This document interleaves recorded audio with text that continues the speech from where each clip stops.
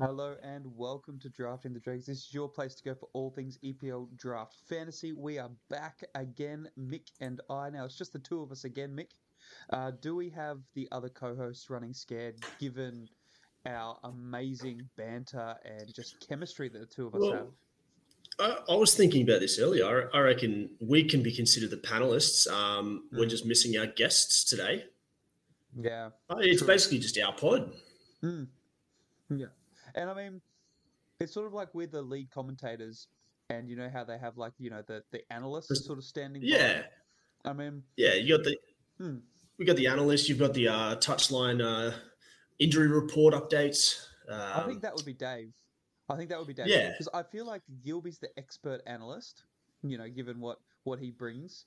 Obviously, you and I, the lead commentators, and yeah, Dave's just like on the sideline with an umbrella, hoping not to freeze to death.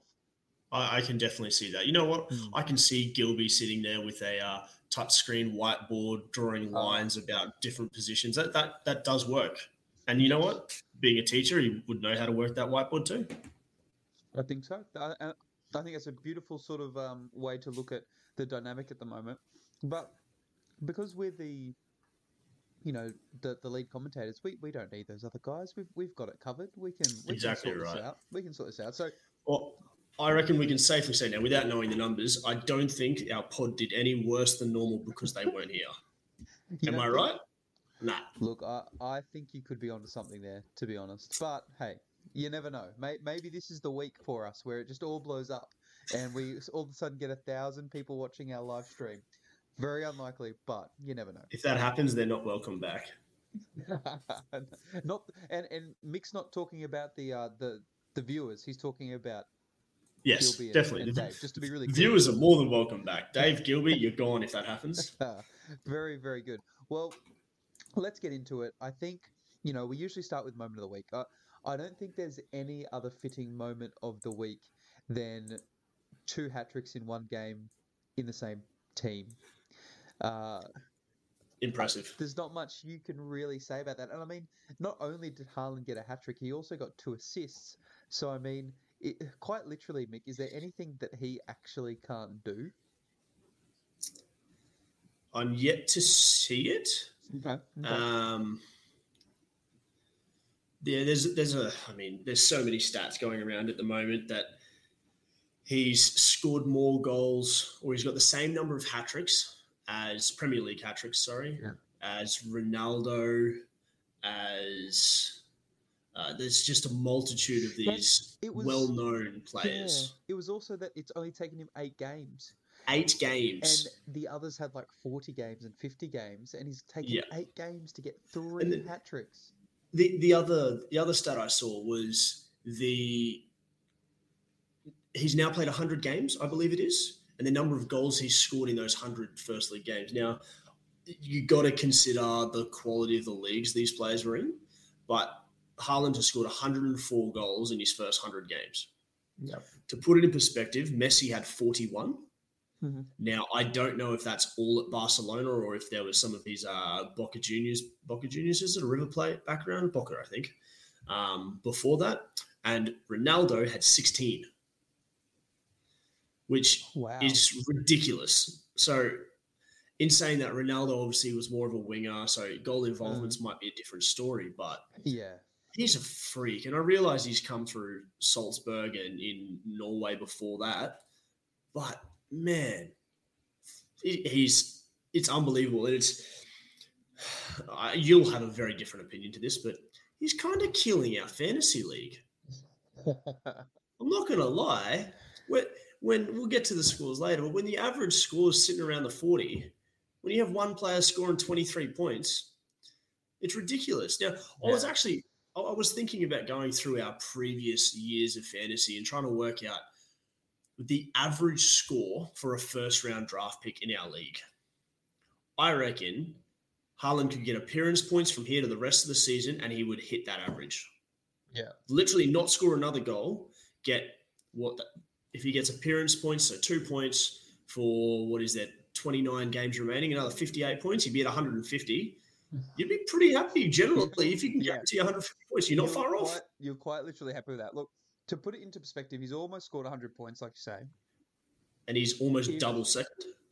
Well, let's in terms of our league, right, and our league table at the moment, if you took that 100 points from me, that would mean Gilby's in the lead, 376 points. If you gave my 100 points to literally anyone in that league, bar Craney, they would be leading. Right? Or, give or take, because you have to take a few points off because, Yeah. But, like, just as a general, very quick glance at it, like, that's just insane that he's had that much influence and scored that many points so quickly. So... I'm not going to lie. After I woke up, what would have been Monday morning after the derby was on, public holiday here, that I had a quick look because I wasn't quite sure if I remembered the podcast where I predicted the pre-draft pod where I suggested what I thought the top 9 would be.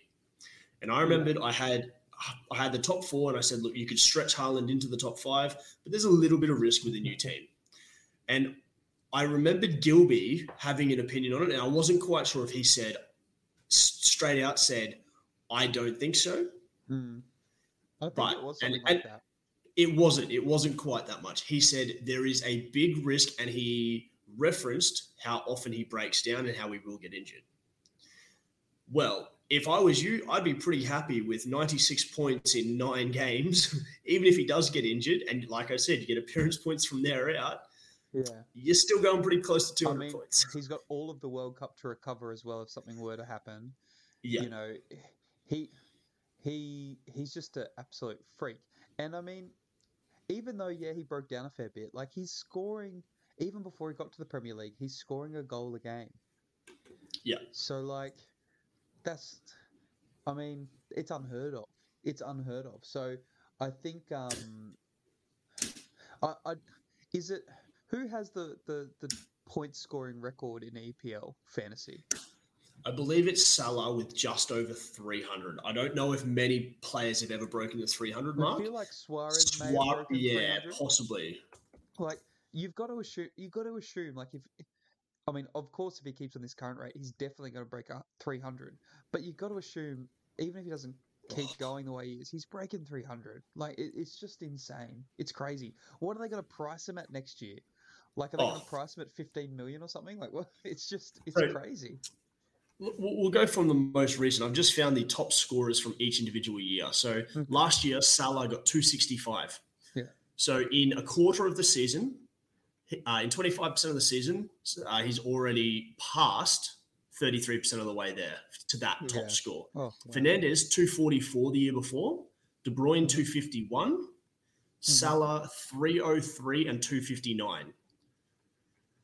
Okay. 264 for Sanchez, Mahrez 240 in the Leicester season, 233 for Hazard, 295 for Suarez, 269 and 262 for Van Persie. So it's ridiculous that he's almost at 100 already. I think I just went there. Yeah, 2010, Lewis Nani only got 198.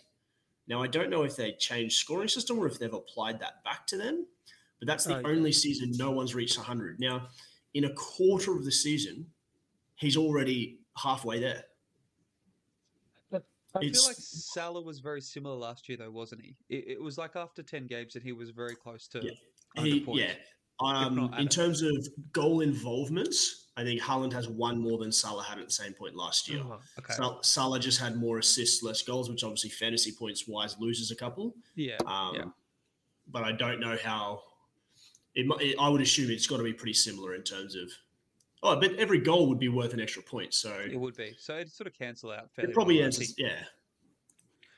Look, it's just insane. I think you're right. He's sort of... Whoever has Haaland at the moment is winning probably most draft leagues, I would assume. Absolutely. Unless after getting Haaland, you drafted so poorly that you're literally getting no more points. May happen. Who knows? But even if you're picking players that play, if you've got 10 other positions in your team and they all get 60 minutes, there's an extra 20 points, right? Yeah. If you times that by 9, it's 180. You're still at almost 300 points.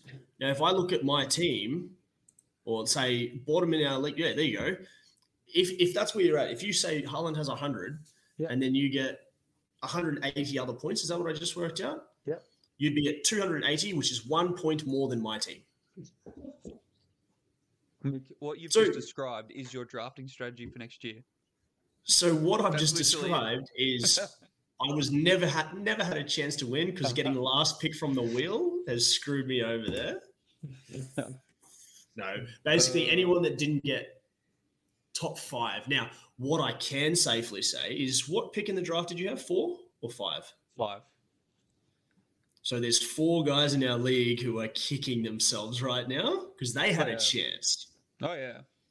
Look, what I can say is myself, Nathan, Ben, and Dave.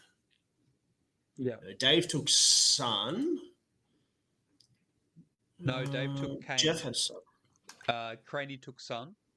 Jeff took Salah because he was first, and yeah. Then Gilby took De Bruyne. So surely there's who else was after that? Dan, maybe. No. It went Jeff, Gilby, Craney. Oh, I've literally got it here. Dave and myself. Yeah, and then Dan was after you. Yeah. So Dan, myself, Nathan, and Ben never had a chance. Yeah. So I will say, out of us, Dan's doing quite well because he's beating myself, Nathan, and Ben. Dan is in a very good sort of pack there around between 3rd and 5th. So he's done exceptionally well. He's doing really, really well. Nathan said to me the other day, for him, Haaland was his number 1 draft pick. Like if he got first pick, he would have gone Haaland. That's what he sort of maintained, and he said that to me like right from the very beginning too. So he always had big raps on him. Yeah, it's just worked out like that. In Nathan's defense, or more so in the lack of my ability to defend myself, is I wasn't going to take him number 1 because it's on record. It's a big risk. I had him in top 5, but I just didn't know for sure that I could risk it. But 100%, if I had 5th pick like you did and the other 4 had gone, there is no doubt in my mind who I was taking. Yeah.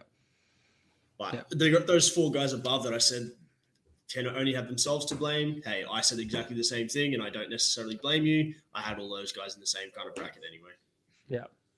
No, fair enough. Look, I think, we'll just have to wait and see what the rest of this season brings. It's still very early on, but yeah, you've got to say that Haaland's had an incredible start. Obviously, the person we haven't spoken about is Foden, also getting a hat-trick. I only saw the goal highlights earlier. Have you seen the goals? The first finished by Foden. Kind of the ball's a little bit behind him to hit that near post. Oh, that's a quality finish. It was a great hit. So, I think everyone's known for a long time that he definitely has good quality. It was always a matter of how often is he getting rotated and who's going to pick him up, when is he going to get picked up in the draft because of that. But you got to say now that with Haaland there and the way that they're sort of playing, Foden's a must. He's going to be there more often than not in that side. He's also had 8 starts this season, which is comparatively to Pep Roulette is insane. I think he started that'd be every game, right? Yeah, maybe missed one. Whereas I think Haaland's only the same. So whether that changes with fixtures congesting soon, whether Grealish being injured has been part of that.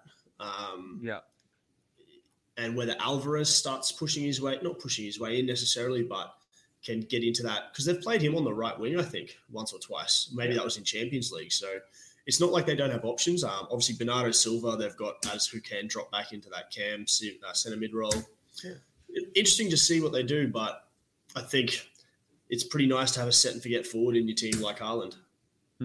Yeah, absolutely. So we'll see how it continues to go. Like, you can have Haaland, but you still got to make sure you got other guys around him playing, because there's some really good teams in our league who can score really good points. So we'll wait and see what that looks like. Now, before we get into the waiver wire, we did talk before we streamed, you and I, Mick, about, making sure that we're talking about Premier League. We're not necessarily talking about Australian football or any other leagues.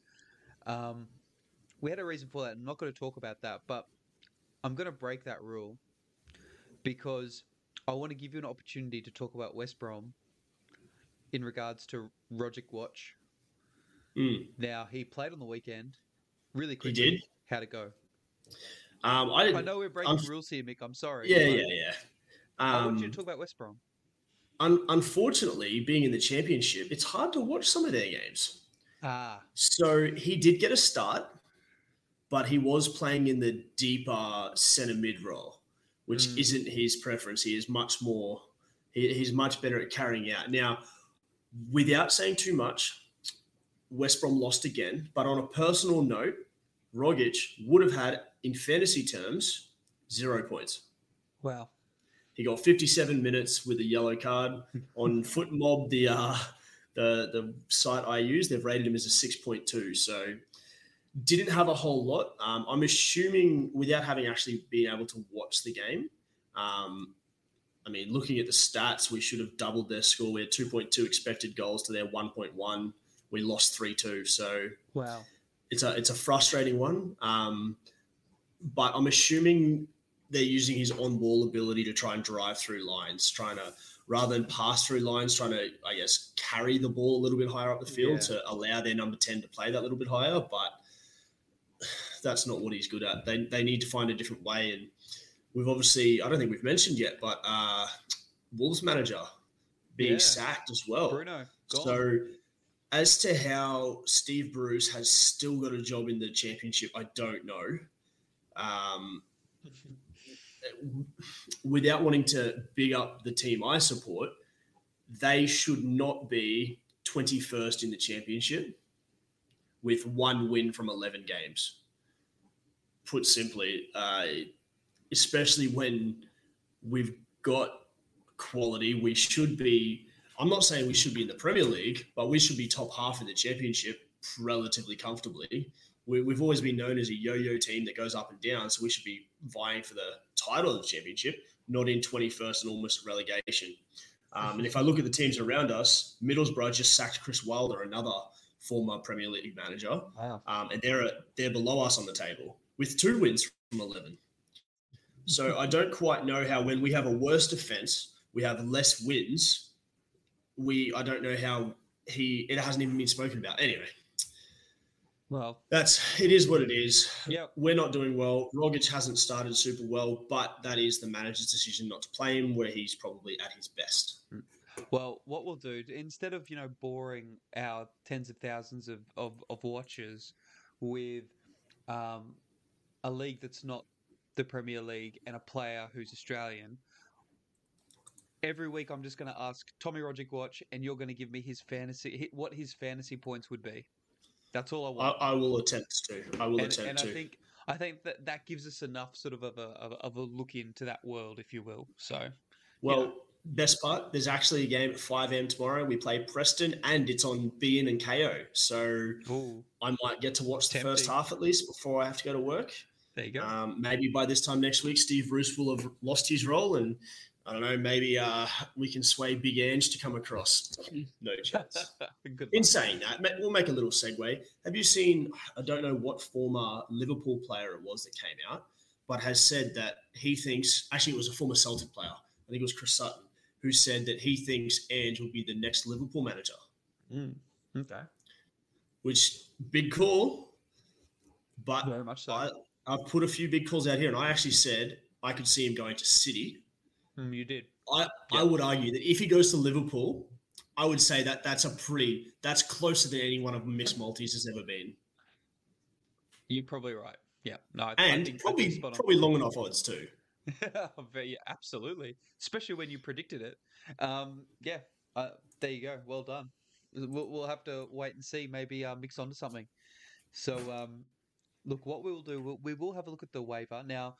Because Gilbick wasn't with us today, what he has done, okay, he has actually put together the waiver, and he has put his grades to each of those as well. We didn't have them last week, but he put them together for us this week, which was really good. I don't know if that's because he watched the stream and thought, no, these guys aren't doing a good enough job. We need some grades in there, which I understand. That's fair enough. But he's done that for us. Now, Mick, are you happy to go through those? I can indeed. What I may do, I might just bring them up on the screen because, hey, we have the technology and we can sort of look through it at the same time and try and figure out what is going on. So, obviously, just going to look at the most recent waiver and we'll sort of go from there. And let's now have a little bit of a look. So, Mick, talk us through it, please. I was first. You were. So the first one is I picked up Callum Wilson, dropped DCL. Now, Gilby has given that a B. Interesting. I mean, DCL hasn't returned from injury as of yet. I don't know if he made a token appearance off the bench this week. No, he still hasn't made an appearance this year. Wilson had come back from injury. They said he was ready to go. And the other thing with that was Isaac had been ruled out from Sweden duties. So I also knew I was carrying Patson Daka in my team. So I wasn't quite sure. And Mitrovic had a bit of a cloud from his Serbian duties. So I needed another forward just to make sure. So I picked up Wilson. I was tempted to hold DCL, but decided to pick up Wilson there. Got me a goal as well, I'm pretty sure off the top of my head. Gilby's given me a B. Now, we spoke about this before we started, but I reckon the only reason he didn't give me an A is because he didn't want to admit the correct call was to drop DCL. I think that's why he didn't give me the A. But hey, Gilby can defend that next week if he wants to. So after that, Nate picked up Fabio Vieira for Gordon. On face value, I mean, Gilby's given it a C. On face value, when I look at it, I'm intrigued. I don't know much about Vieira. I haven't watched much of Arsenal. My first instinct was, is he a guaranteed starter? And I was a bit surprised. He'd been, I assume, on the bench or not in the squad for the first 5, didn't get a minute, came off the bench in game 6 for 16 minutes, then scored a goal and got a clean sheet playing 90 against Brentford for 10 points, but then went back to the bench this week. So a bit of an interesting one for dropping Gordon. Now, I think we spoke about Gordon last week and how he hadn't been picked up yet in the draft and how that surprised us both because he'd been playing as the out-and-out striker. But maybe Gordon's value has dropped a little bit with Maupay coming in and DCL coming back. And then obviously he didn't get the start this week. So in hindsight, dropping Gordon wasn't the end of the world. They both got similar minutes, same number of points. I still would prefer a more attacking player in a Gordon-type role rather than Vieira, who I think is more of a holding mid-defensive type role. If he was a guaranteed starter, different story. I think he's a bit more of a playmaker, but okay. I think maybe Odegaard has that sort of spot nailed down. Yeah, definitely. So I think it wouldn't surprise me if he gets waived again this week for somebody else. So next up, you've got Dan, who's dropped Leon Bailey for Podence. Gilby has given that one a C. Basically, it's just swapping attacking outlets. To be honest, I look at that and I think C is probably a little bit harsh. I think Podence is a more guaranteed starter. This is without any research. I don't know if you want to bring it up. And Podence, I'm pretty sure, has started the majority of games, has got more minutes than Bailey anyway. And Wolves have generally, what's that? So he's had 6 starts and 2 off the bench. Yeah. For 2 goals, whereas Bailey's probably 3 and 3 or 4 and 4, sorry. So pretty close to half and half. 2 on the bench. So you could argue that Bailey's actually started more games. So he's interesting. Wolves, are they a better attacking team? Well, I wouldn't necessarily say so. Villa's got good fixtures. Okay, there you go. I understand why it's a C. Gilby, did your research. Good job. Next up, Jeff dropped Harvey Barnes, picked up Rodrigo, I'm assuming from Leeds. That's right. There, it's on the other way there. So picked up Leeds. I will be honest, that's one I looked at as well. Rodrigo coming back from injury for Leeds as a midfielder who I believe would basically be playing striker in that team. Very tempting. Dropping Barnes, though, he was the guy that he got from me in a trade last week or 2 weeks ago. Interesting one if it's guaranteed early returns. Unfortunately for Jeff, Barnes scored this week. Leicester got a 4 win. So it wouldn't surprise me if Barnes is a pretty popular asset come this waiver wire. So not Jeff. Gilby has rated that one a D. Be interesting to know if he would have said it's a D before he knew what the games were as well. Obviously, in hindsight, yeah, it is, but prior to that, it'd be interesting. Next up was Gilby. Dropped Digne for Castagne. Digne, Dorito of Death, pretty easy, straightforward. Gilby hasn't rated him himself, so I mean, a Dorito of Death, it's hard to give anything under a B when you're getting rid of a player who guaranteed wasn't going to play for a player who would. I mean, we may talk about that a little bit later, though, for some reasons that you and I are aware of, but we don't want to spoil that right now because it could have been in his best interest to actually just leave Digne where he was. But anyway, we'll talk about that later. So picking up Castagne, I believe Leicester going into this round had the 3 promoted teams in their next 3 games. So it's a pretty straightforward pickup there. May not be a long-term thing, but short-term with Pereira out as well. It's going to be there. I'm just seeing some live message come through. Jeff is not happy getting rated a D for that trade. So we'll see if there's any other comments there. I can't wait to hear them. But Castagne, I think, is a pretty good trade. I was next. I actually picked up the other side of the field, the left back, Justin, and dropped Connor Cody. So a little bit of an interesting one. I thought Justin, like I said, had a good run of fixtures for Leicester. Leicester haven't been great, but they've been okay. They just haven't necessarily been getting the results. You've got to think they've got a lot of upside, Leicester still. Yeah.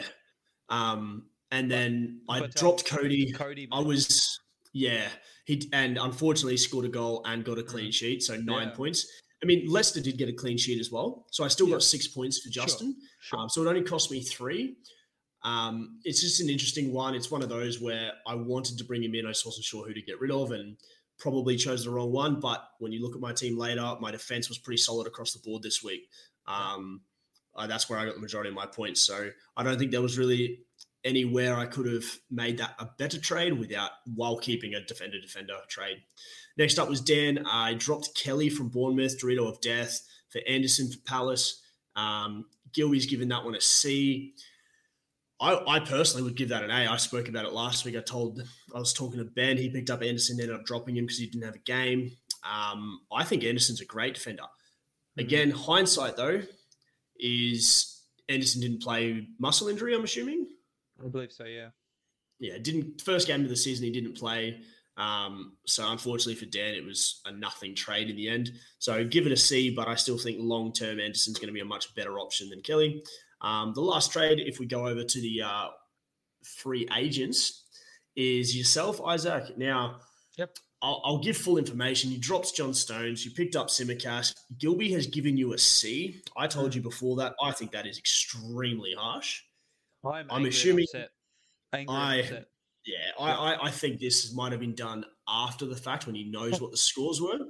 But Stones is a Dorito of Death, and you're bringing in a player who Klopp had already said would be starting for Liverpool in an attacking wing-back role. Even if it's only a 1 week thing, I don't really understand how you can give that one a C. It's got to be an A. Hindsight, obviously, Simicast didn't do that well for you. We know that. No, he did not. But he did not do any worse than Stones, and you're not any worse out for it. So giving that one a C is a bit interesting, but...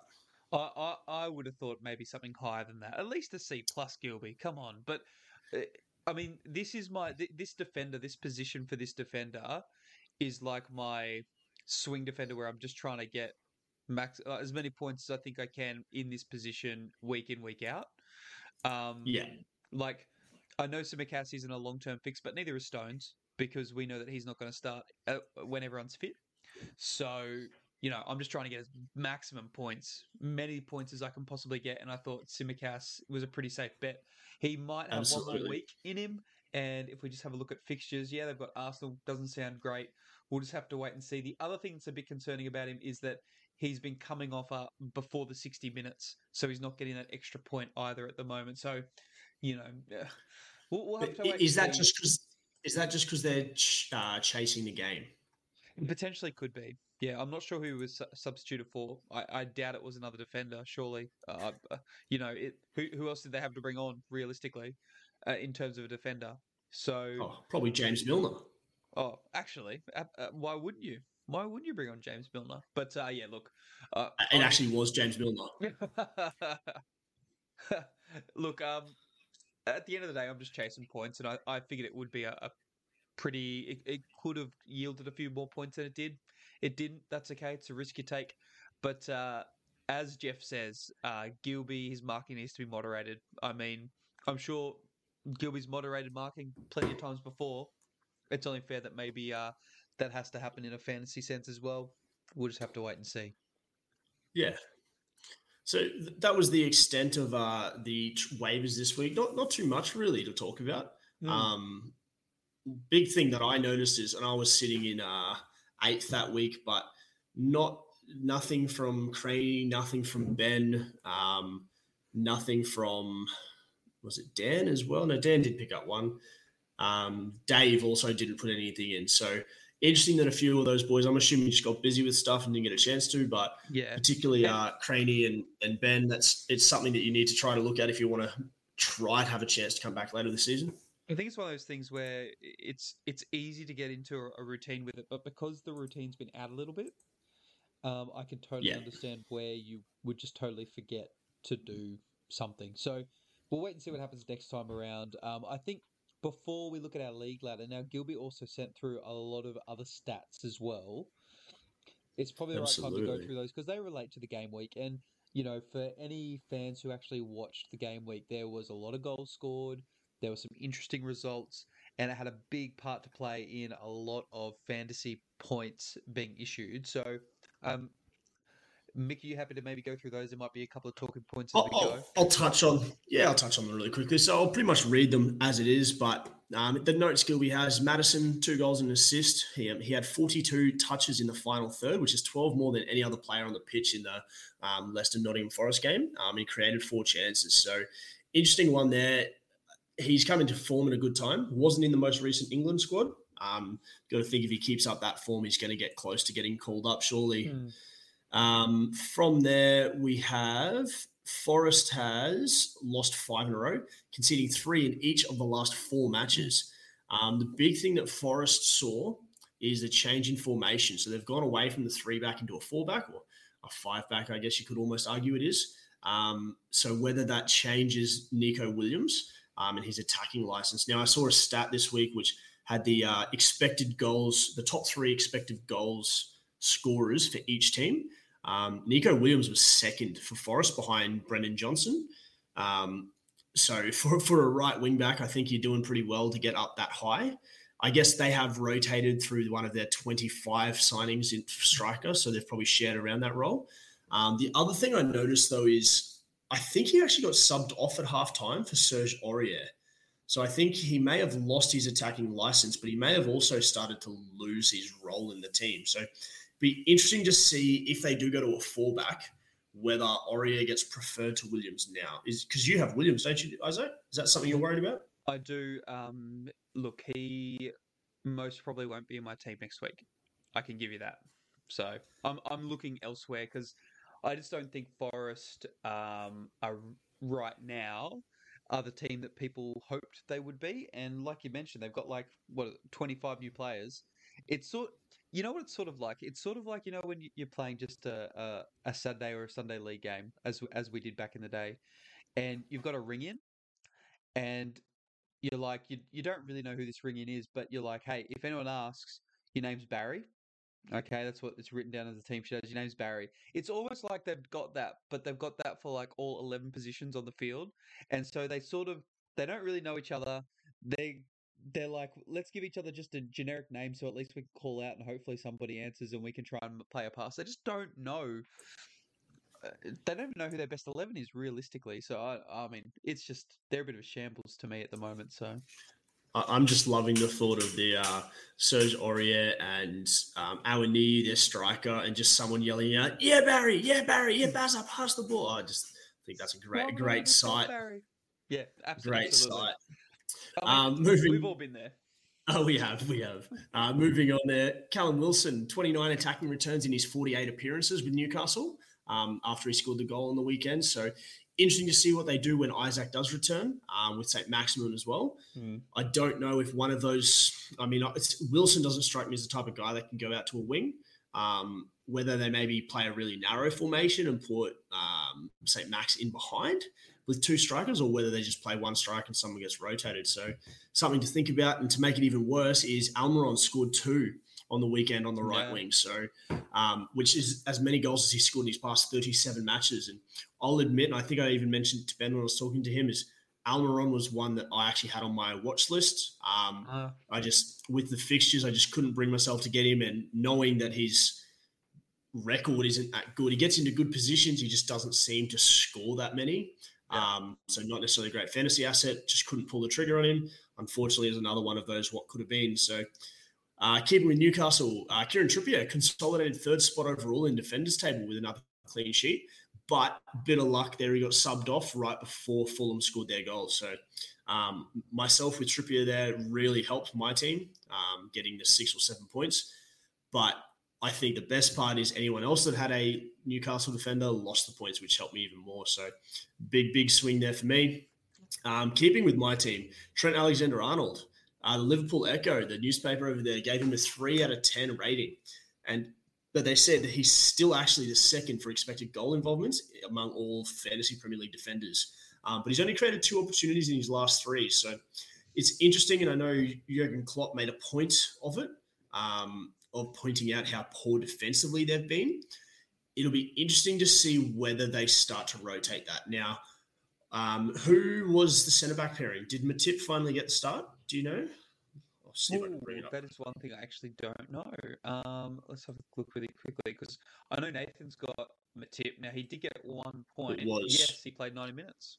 It was Matip. So Matip and Van Dijk finally back in the partnership together. Now, there's a video I've seen, I think it was of Van Dijk, who in a Brighton raid is just almost rooted to the penalty spot, and he just watches everything happen around him. And he just doesn't seem to be moving like the Van Dijk, the commandeering defender that we all expect him to be. So I think I'm going to be a little bit biased here, but I think Trent's copping a lot of that. Now, don't get me wrong. He's not a great defensive right back. Yeah. But he's still a great outlet for them, particularly going forward. But it'd be interesting to see whether they consider a change in formation. Like, you throw a Kanate into the middle of Van Dijk and Matip, play 3 centre backs. You put Robertson and Trent as the marauders forward, where they can actually allow that freedom to get up there forward. You could still play a Fabinho and a Henderson in behind them. And then you've got your Firmino, who can play that kind of link role between the two, with effectively Diaz and Salah up front. I mean, talking it through, it seems like it would work. Give them that little bit more solidity. I guess the question is, would that extra defender help them? I guess it takes the pressure off Trent and Tsimikas or Robertson. What is Thiago or Harvey Elliott currently offering them that the solidity and defensive help to cover their wingbacks would do? So it's interesting. I don't think Klopp's one that would necessarily change his ways, though. I think he's pretty set in how he wants to play. Yeah. To be honest, they should be good enough to do it, right? They're one of the Premier League's best teams. That some people were saying a couple of years ago, they're probably the best team to never win the Premier League title. Arguably, yeah, it might be right. But they've got some work to do at the moment, because a lot of their team looks nowhere near like they have been, which goes into the next one. So yeah, go for it. Mo Salah had more shots than any other game so far this season, received more passes in half spaces rather than wide. So I'm assuming he got more ball in better positions in that game. So they did score 3 goals. Salah got 1 assist. That was it. 2 goals for Bobby. I'm assuming, it must have been an own goal as well, I think. And Diaz got another assist. So interesting that another 3 goals, basically no attacking returns, not the attacking returns you'd expect. Interesting to see where Salah is. At the start of the season, I would have taken Salah first if I had first pick. I definitely would have. But he's hurting at the moment. I think it's Jeff that has Salah. It's frustrating when, particularly for Jeff as a Liverpool fan, but frustrating when Salah's not getting in the points he wants, particularly when other first rounders are hauling. I think it's important to remember that they played like every single game last season. and then they had a reduced off season as well because they had to get back early for the World Cup. So I think that there's probably some fatigue going on there. And considering like they didn't really restock in a vital part of their midfield as well, like they probably needed to get some better bodies. And I'm not saying that, your Harvey Elliott's and guys like that aren't going to be good enough, but you probably just need some more battle hardened guys in your midfield to help carry that load a little bit more because they're going to be tired and they've got guys who in that midfield who are aging and who do break down. So I think that therein lies some of the problem because they're just not holding the ball. They're making those silly mistakes due to fatigue. They're not able to get back and help defensively as well as maybe they have in the past due to that as well. So, yeah, it'll be interesting to see maybe if in January they're looking for some people, they're looking for some more bodies to help them out. And then, of course, there's obviously talk about, Jude Bellingham and things like that moving forward. Like, are they going to get him? Is he going to help them out to the point where they, regain some of that form that we've seen them over the last sort of 4 or 5 years? So, well, yeah, and I was just having a look at the World Cup actually, which countries are going in. Basically, what players would get the benefit of a rest. So we've spoken about Haaland. Norway didn't make it. I'm pretty sure they didn't. So he's going to get that whole month off. Luis Diaz actually will as well. So Colombia finished 6th in South America. 5th was Peru, who obviously Australia got to play, and we beat on the way there. So it'll be interesting to see whether, particularly in the next... Salah gets the rest. Yeah, he gets 6 games or so. Yeah, there's talk that, TAA may not go. Like, yeah. Who would have thought that he doesn't even get in the squad? You'd think that he'd get in the squad, surely. But hey, that's what they're talking about. I can understand that you've got effectively Kieran Trippier, did a job for them at the last World Cup. You've got Reece James. Kyle Walker, Reece James, both of those two as well. So I think that they've kind of claimed that he's the 4th choice right back at the moment. But the fact that Southgate doesn't rate Trent in that right wing back role, when I've just mentioned that maybe that's something Liverpool should do, it'd be interesting. Now, we're obviously recording this on a Wednesday night. They've had Champions League this morning. I haven't actually seen it, but Trent apparently scored a wonderful free kick in a clean sheet performance. So fantasy-wise, they're doing a great guns there. Unfortunately, it doesn't apply to it, but it'll be interesting to see what happens there. It's probably... I think I just needed to go one way or the other. I need him to either come out with blistering performances and get me points, get selected for the World Cup and go, or completely bomb out, have the full rest off and come back fully fresh and then just annihilate the second half of the season. I think worst case scenario would be a couple of points, get picked, play a little bit, get really fatigued, come back and keep going at that kind of meh level to not get any points. So, I mean, that's where I'm at. But you know what would be great to see in the World Cup? England final, they make the final somehow. Who knows how? They get a late free kick. It's 0-0, late free kick in like the 89th minute. The ball's 25 yards out from goal on a nice angle, and you've got Maddison, you've got Ward-Prowse, you've got TAA, and you've got Trippier all standing around the ball. Who decides who takes it? And I mean, they're all so good. Does it really matter who takes it? Wouldn't that be amazing? Yeah. Who are you backing in, though? Who are you backing in? From those? Ward-Prowse. Ward-Prowse every day? Yeah. In saying that, out of those 4, I think he's the one that's least likely to get minutes. I would say who is likely to actually take that? Trippier. I think he's the one that's most likely to actually start. And then Harry Kane's another one. He can take a free kick. True. I actually just hope that they all they all want it. So they're all just like everyone's got their hands on the ball and they're all just trying to like take it off each other. That'd be beautiful. There's only one man that can save that. His name is Harry Maguire.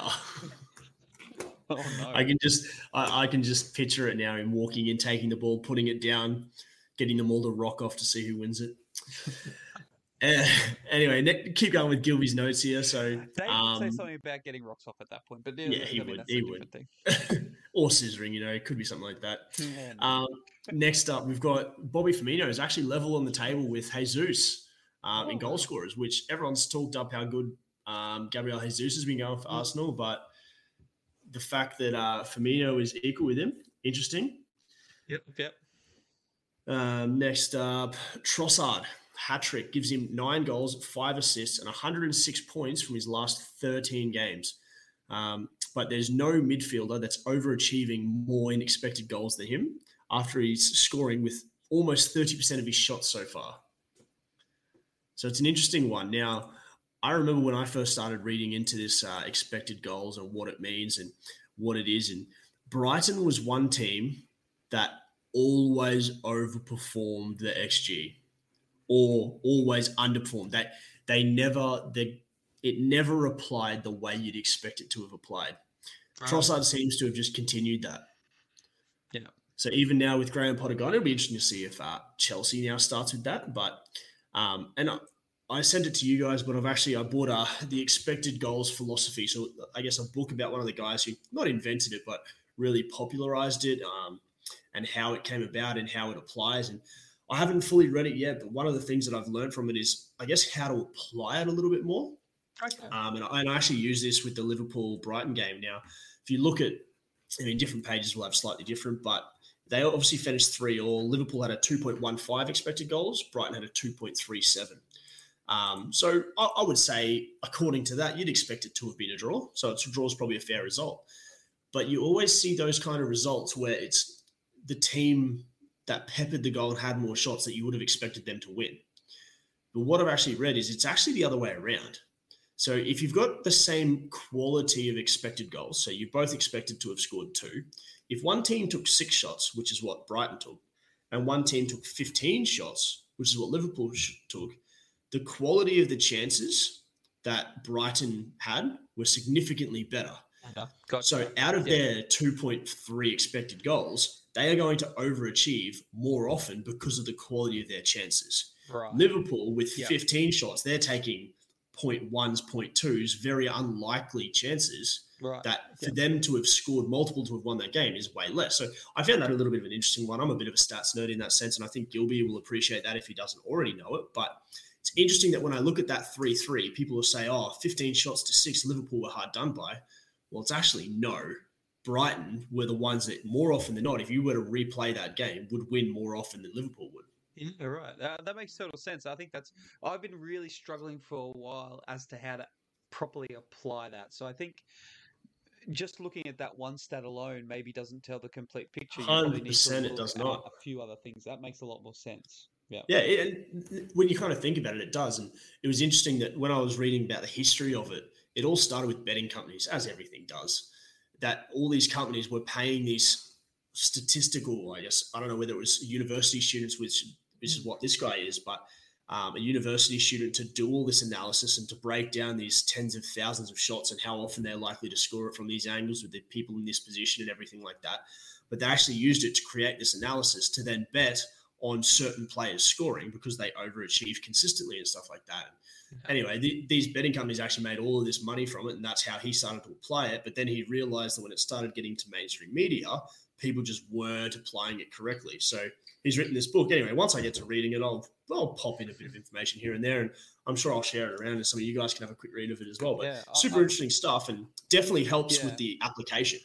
I believe the guy who wrote that book, he was on the Guardian Football Weekly podcast last week and or the week, maybe the week before, and sort of discussed a little bit about, where it came from and a few things around it. So it was interesting to listen to. So yeah, it'd be interesting to see what you make of it, I guess, moving forward. That'd be good. Yeah. Only a couple of points left to go. Granit Xhaka is now 10th in mids for points with 5 attacking returns from 8 starts. Now, this is an interesting one because as a player I've had this season, I got in that trade and I immediately dropped. Jeff was telling me how he's playing in that more advanced role. And I said, well, he's still their number 6, really. He's still their screening kind of midfielder. But he is getting into some great positions. And when we were going through the waiver wire before and I saw Fabio Vieira there, it's like, well, I wouldn't surprise. If I had to pick right now, I know who I'd be picking out of those two. A, the captain, the one that's more likely to actually play. And B, the guy who has, 5 attacking returns in his last 8 starts. So He's getting into some good positions. The finish he had on the weekend was quality. Yeah. Running forward, left foot across the goal, and Laurie's never really had a chance for it. So interesting one there. I think particularly with the 9th player we now have in our league and 45 midfielders out there, I think you can do worse than having Granit Xhaka in your team right now. Next up, we've touched on it. Wolves have sacked Bruno Lage on Sunday after they've only scored 3 goals so far this season. So going back, I can understand now why Gilby gave Dan that C, picking up a midfielder or attacking outlet for Wolves. 3 goals from 9 games, not ideal. 8 games, I think it might be now, not ideal. So interesting to see who they replace him with. I know Ange Postecoglou is one that they have been linking. I don't see it happening. I think he'll stick out with Celtic a bit longer, but I just don't know who else they're going to pick up. So we've spoken about Haaland a fair bit. 23 points, highest individual round this season. We've spoken about that. Foden hat-trick means he's up to 3rd in the mids. Also has the 2nd most shots in the box, I'm assuming, behind Haaland. And has started each of City's 8 matches. So we've touched on all of those things. And Harry Kane lastly here. So 2nd place overall with 56 points, I think he has. And he's got 7 goals in 8 matches. So, I mean, you'd be pretty happy with that. If you got told your number 1 pick's averaging 7 points a game after 8, scored you 56 points, you'd be very, very happy with that. He's on track with 7 points a game to get almost 266 points. Yeah. That's almost the top scorer every year. Yeah, you're happy with that until you then see Haaland's stats. Absolutely. That's the current problem. So that's the current problem. And that's why I go back to Haaland is breaking our league. Yeah, fair enough. Is there any more, or is that it? No, that's it. That's it. Done. Perfect. Very good. Well, we must thank Gilby for those pieces of analysis. We do appreciate that, and we're glad that we could get that out to whoever is going to be watching and listening moving forward. So it is time to look at the league. It's time to sort of analyse and see where everybody is and what the movements are. So I'm just going to put this up on the screen really quickly. Our league is going great guns at the moment. We have Craney still in 9th place, only 26 points. We've got Nathan and Ben have been overtaken by Mick in 6th place, but it's still really tight in that pack of 3.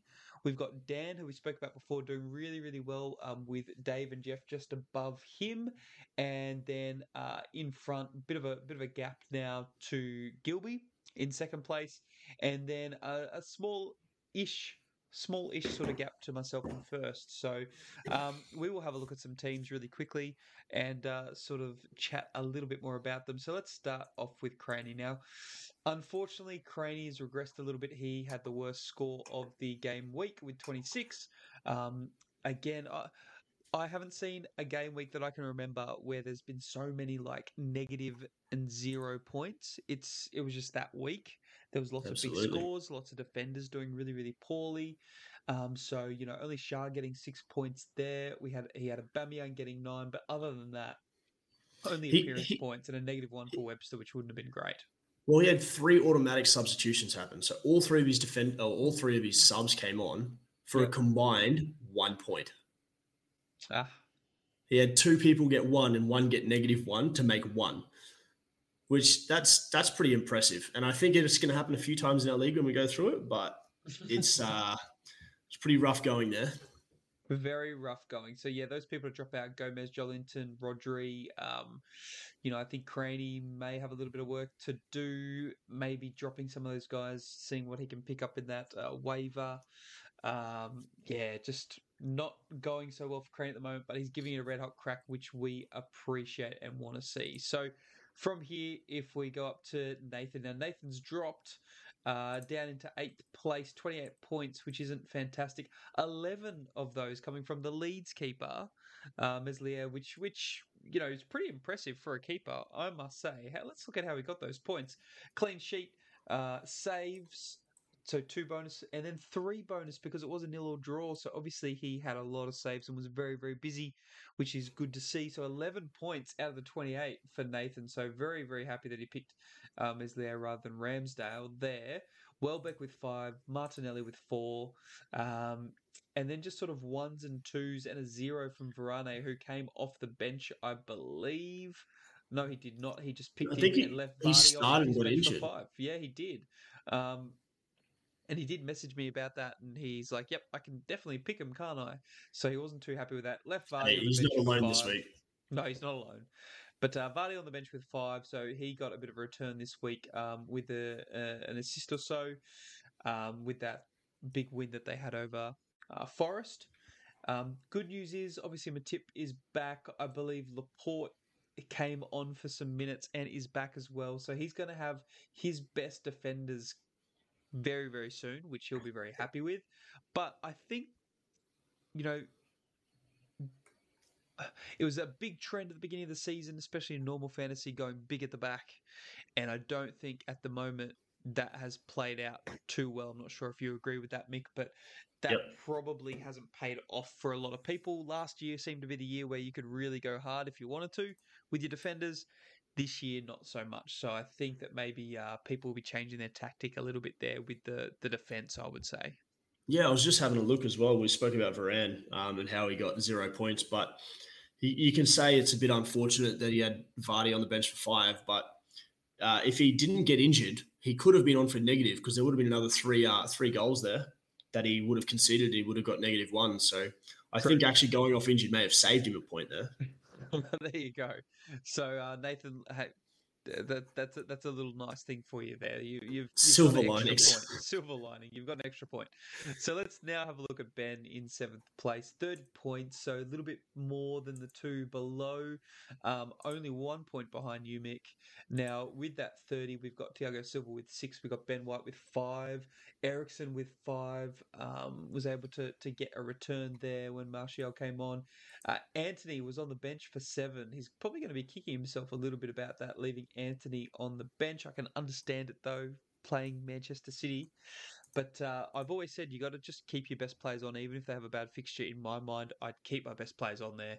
You got to say Anthony's one of his best players. We said it last week. He's got a cracking midfield. Look at that midfield. Like if they all go, he's going to get some good points. So I'm sure we're all just waiting for that. And look, at the end of the day, there's still a bit of potential there, and I'm sure he'll still pick up some good points moving forward, I'd say. Yeah, absolutely. I don't think that it'll be too long until he starts getting it. The question is, does he have the players to haul him points that he needs? I think Ben's season will rely on how Graham Potter goes with Raheem Sterling. I think if he can get Raheem Sterling firing, Ben can bring his way back into it. If that doesn't happen, I think he's going to struggle to make up significant ground.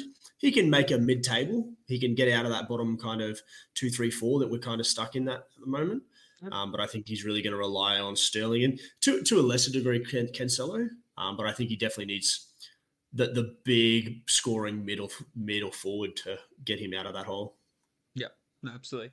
And I must say, Ericsson's played a lot more than I thought he would, but I guess Ericsson's a quality player and probably deserves to be playing in that midfield for Manchester United. So hopefully he can keep getting some points. And with Anthony there, there's still an option to try and trade with the likes of Gilby if he really wants to and get something different. But Anthony's been scoring some good points so far since he's come to the league. So no need to maybe get rid of him just at this point in time.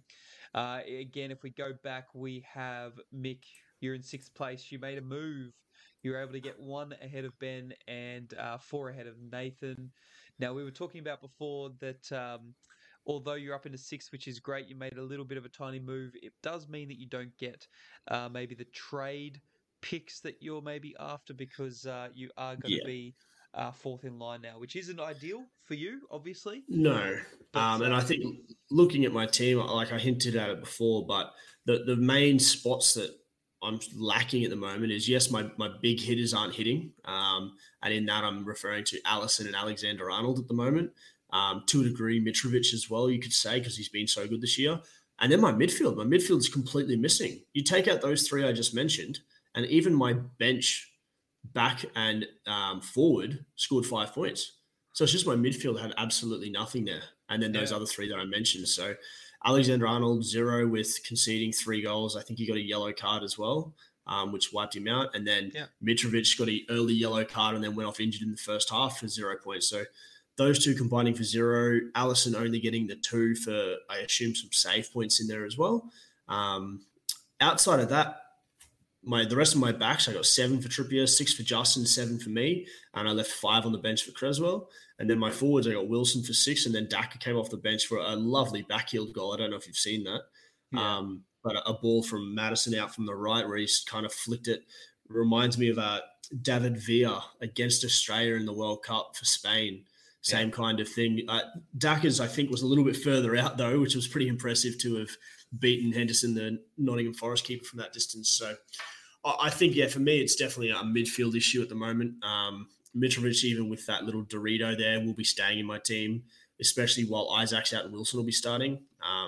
But I think Neto is pretty likely to be making way this week. So Saka, Gray, Sancho. Saka and Sancho are guaranteed to my team.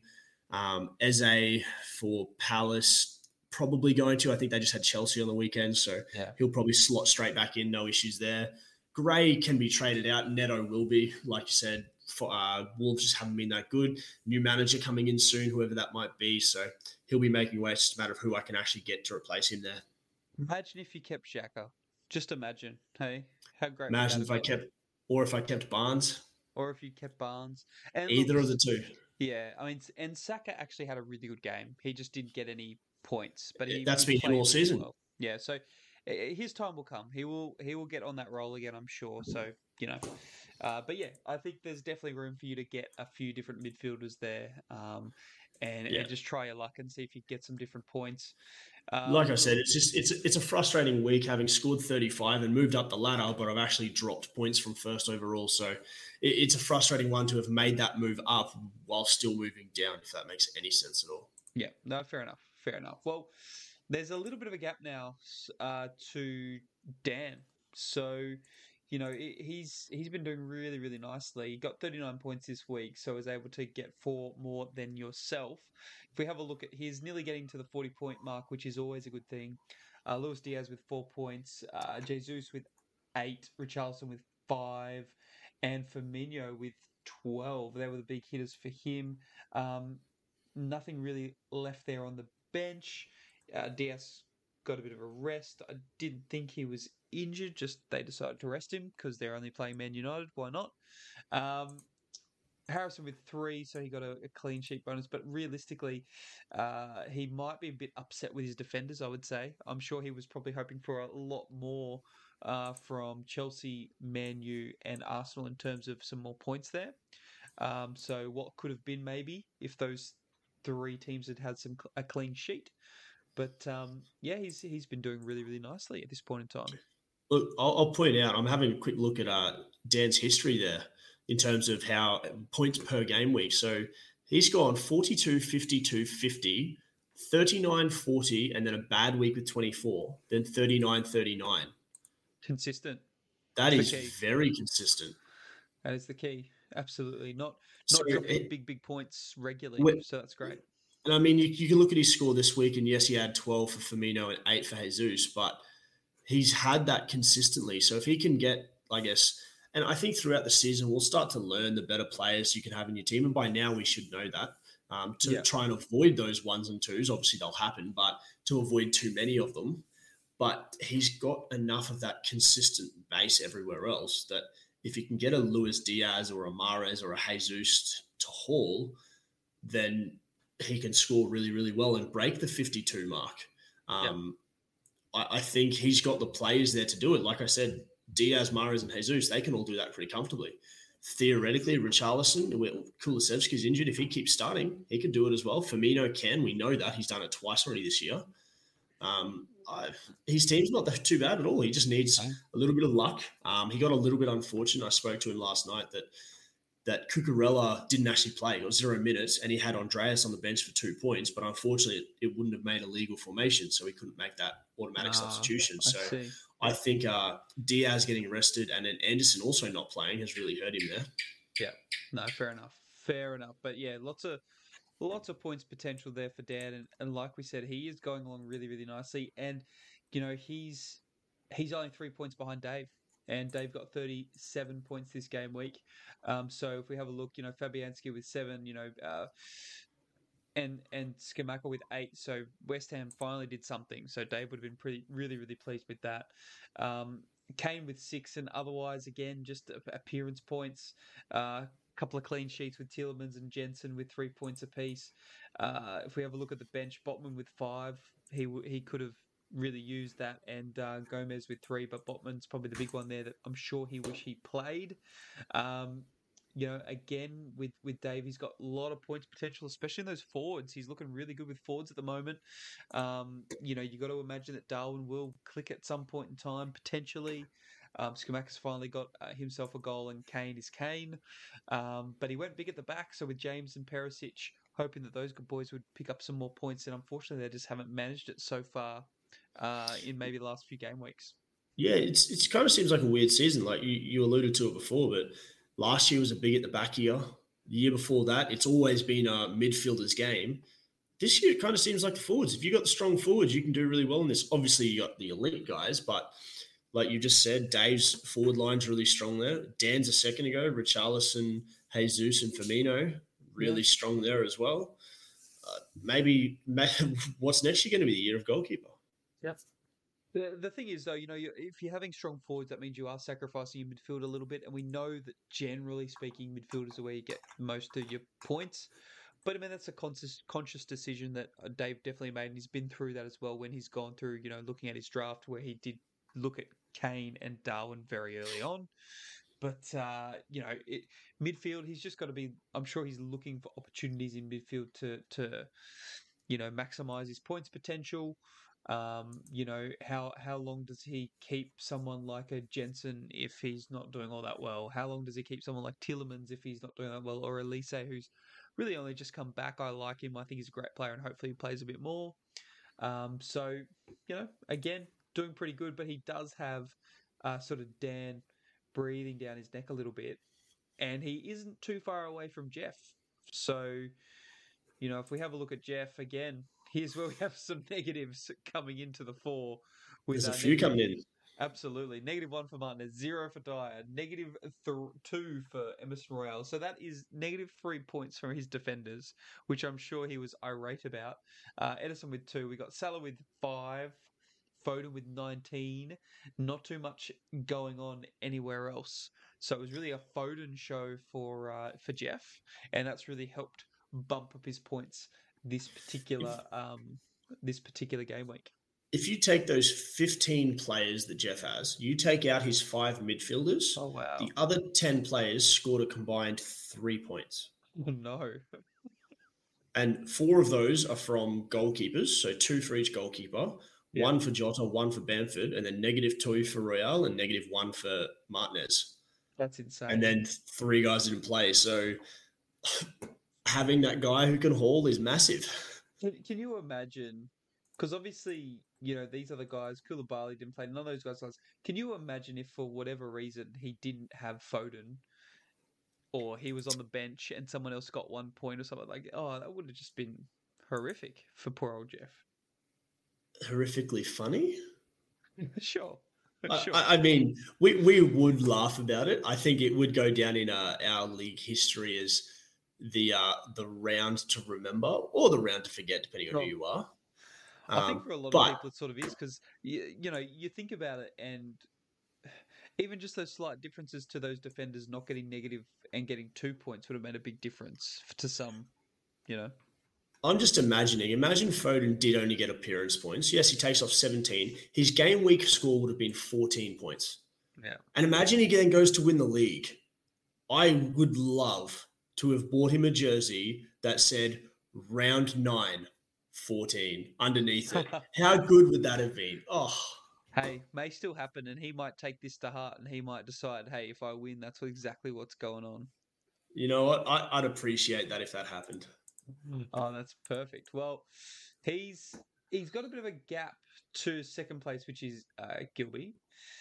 Gilby does have about 40 points on him. So he's 48 points this game week. Now, Gilby is one that I'm sure would have been very interesting to talk to him about with maybe his frustrations in this game week, because we have seen a lot, and I mean a lot of negative and 0 scores, especially in defense. But it's not often that someone with 48 points Oh, I just need to refresh this really quickly. Someone with 48 points, where that's the second highest for a game week, actually has a further 20 sitting on their bench. Here it is down at the bottom here, a further 20 points. I'll just keep pointing this out for people at home. 20 How many points. points? 20. I believe 20, 2-0, Oh, Mick, 2-0. So, I look, mean, you've got Alvarez who came off the bench for 15 minutes. yeah, You've got Target who came off the bench for 7 minutes. yes, And then he'd already made 2 of his 3 automatic substitutions. So either one of those 2 guys are not coming on, and he goes from 48 to 68. Look, the saving grace, like before the last game of the game week, he needed one of Castagna and Madison not to play. Now, thankfully for Gilby, his saving grace was that they have combined for an absolute haul of points, 8 and 18 respectively. Like they've absolutely gone nuts, which is great. Because otherwise, I don't know how Gilby would have got through talking about his team.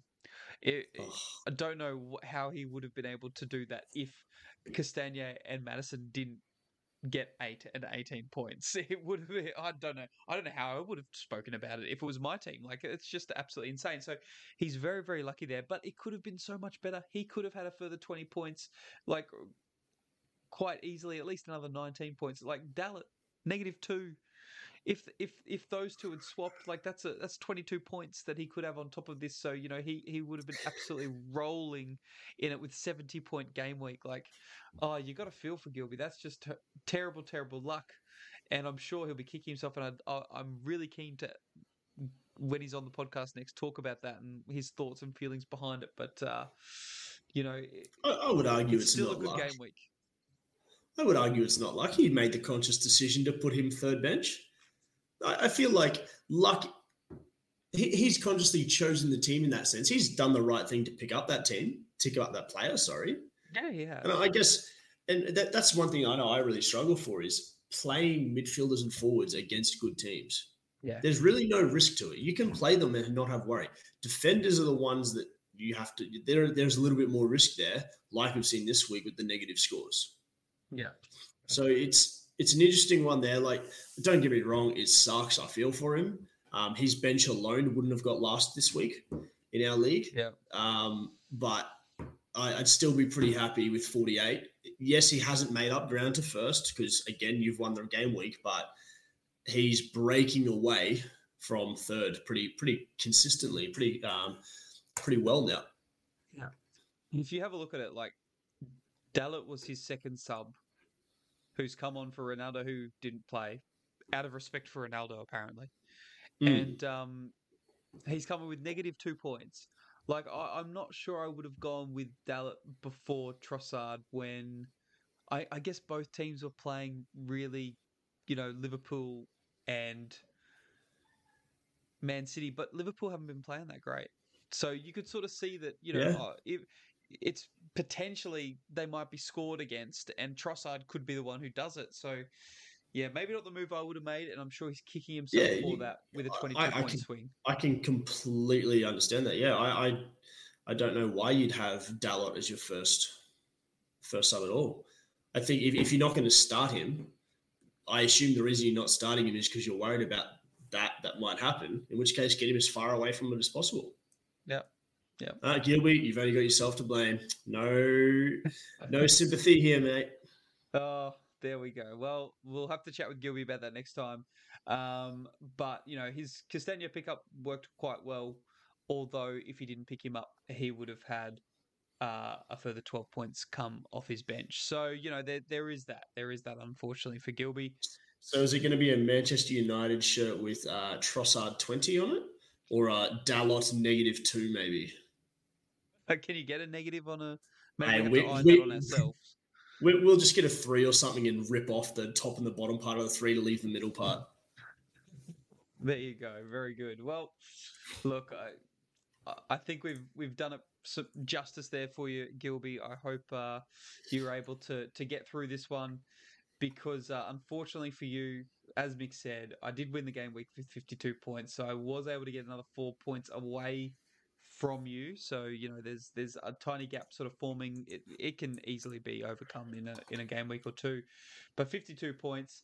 Surprise, surprise. The majority of it came from Haaland with 23 points. Again, my backs didn't do that great. Nico Williams -1.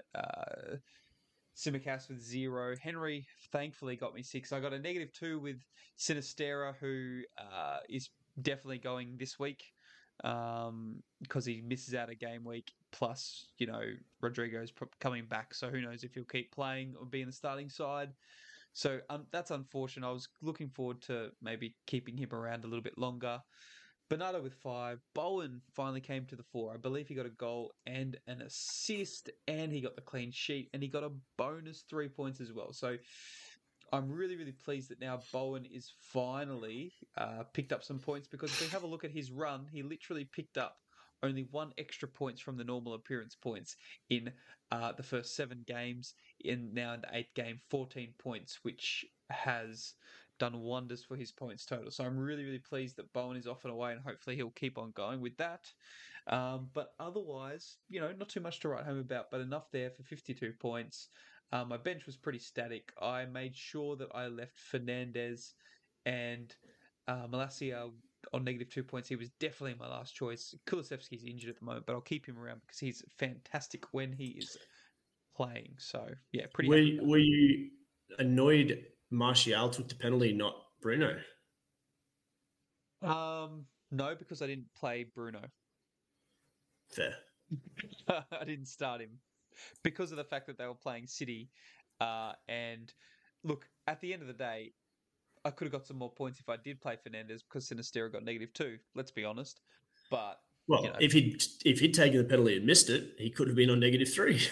That's a really good point. So at the end of the day, all has worked out quite well. I'm fairly happy with that. 52 points is good, and it has allowed me to sort of keep in the lead at this point in time. But like I said, that can be overhauled in 1 game week, but definitely 2 game weeks. So we'll just have to sort of wait and see if Gilby can keep charging and make up that deficit. So all's looking good at this point in time. I'm pretty happy with that. And there's definitely a few players here who you will not see next week, and who I hope will improve. So, Tony had a quiet week. Mopai could do better, potentially. So we'll wait and see. Could be hopefully some good returns coming, especially with Haaland playing Southampton. So that could be a really, really nice one. So it's that time where we need to look at next week, isn't it?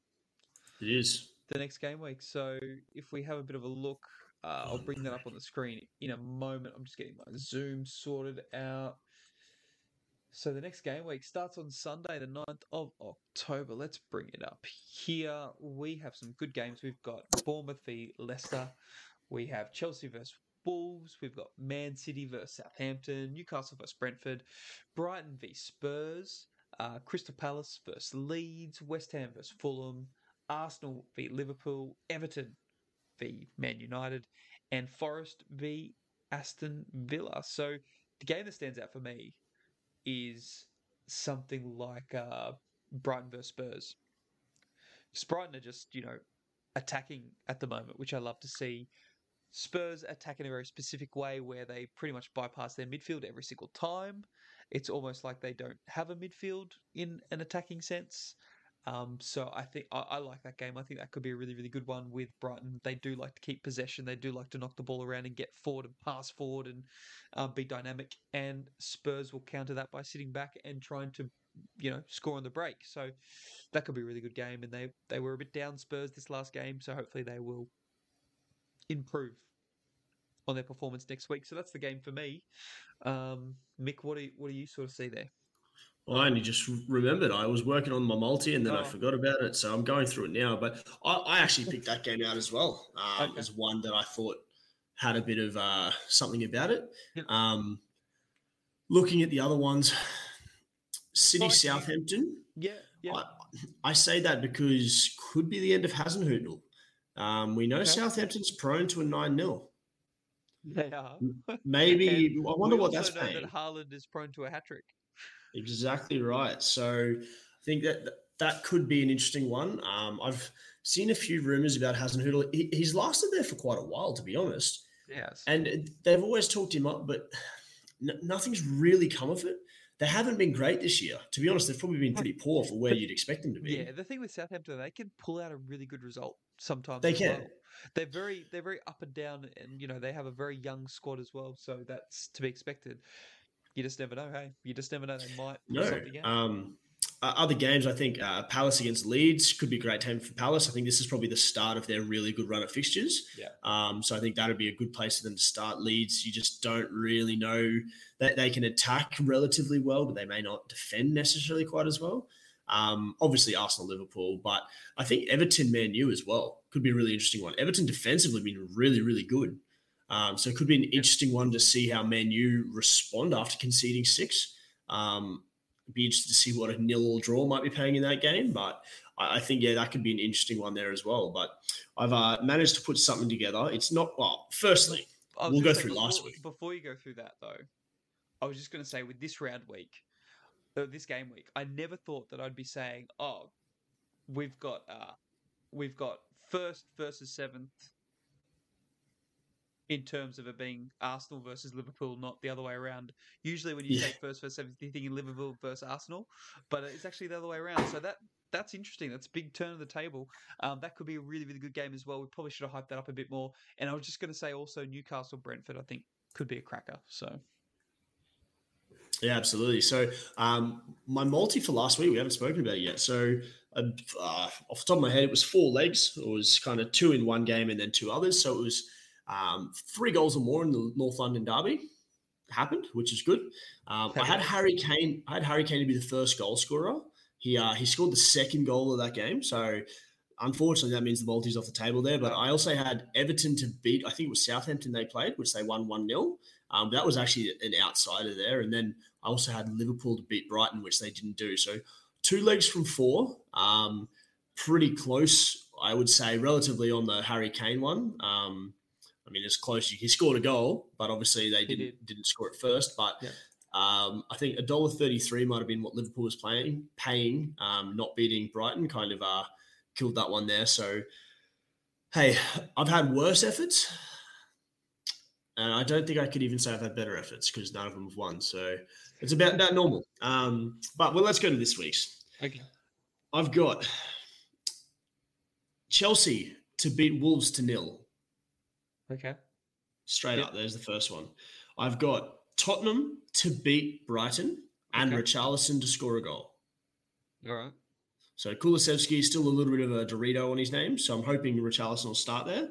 And then I've got Man U to beat Everton and Ronaldo to score. So I think Ronaldo will start now, having not played last week. That's a bit of an out there one.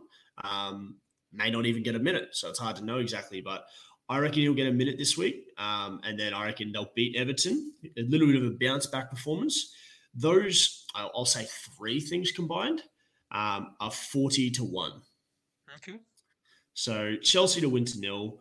Tottenham to beat Brighton, which that alone is probably a tough one. Brighton have been really good. So, and then Richarlison to score, and then Man U to beat Everton and Ronaldo to score. Okay, I like it. I'm not confident that it'll actually get up. I'm sorry, Mick, based on past performance.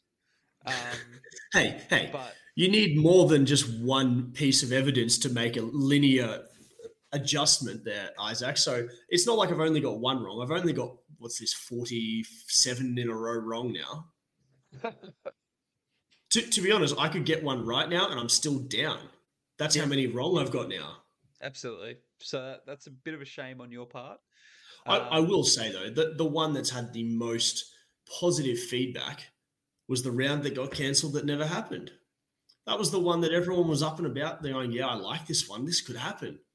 Never happened. They were scared. They were scared of all of our listeners cashing in on my multi. They were. Absolutely. Because, I mean, the tens of thousands of dollars that they might have had to pay out is just too insane. Too much. Exactly right. Too much. Mate, it's a conspiracy. Someone actually knocked off the Queen. Wow. This Wow. turned very quickly. I think that there needs to be a spin-off into this is a true crime podcast This now. this is true crime. Yes, absolutely. That's what this is. So we need to find an investigative journalist to first of all come and interview you, Yeah. and then obviously we need to go right to the top. We need to interview the royal family. Yeah. This could be massive. It could be. It really could be. Wow. I hope you title this one this week. Who knocked off the Queen? I feel like that'd be a really good quote for the pod. I may leave that one for now. But I think as the first title of the investigative podcast, I don't see why it shouldn't be that. Yeah, very good. Well, Mick, thank you very much for joining me. We'll wait and see if our lead analyst and sideline reporter are back with us next week. Only time will tell, but fingers crossed. Fingers crossed. We'll see how we go. I think we've done it right again, and thank you for those people. There was a couple of people who were watching on. I think one of them was definitely Jeff. So thank you very much. And look, we will catch up with everybody next week. Cheers. Thanks very much, Mick. See you then. Thanks, mate.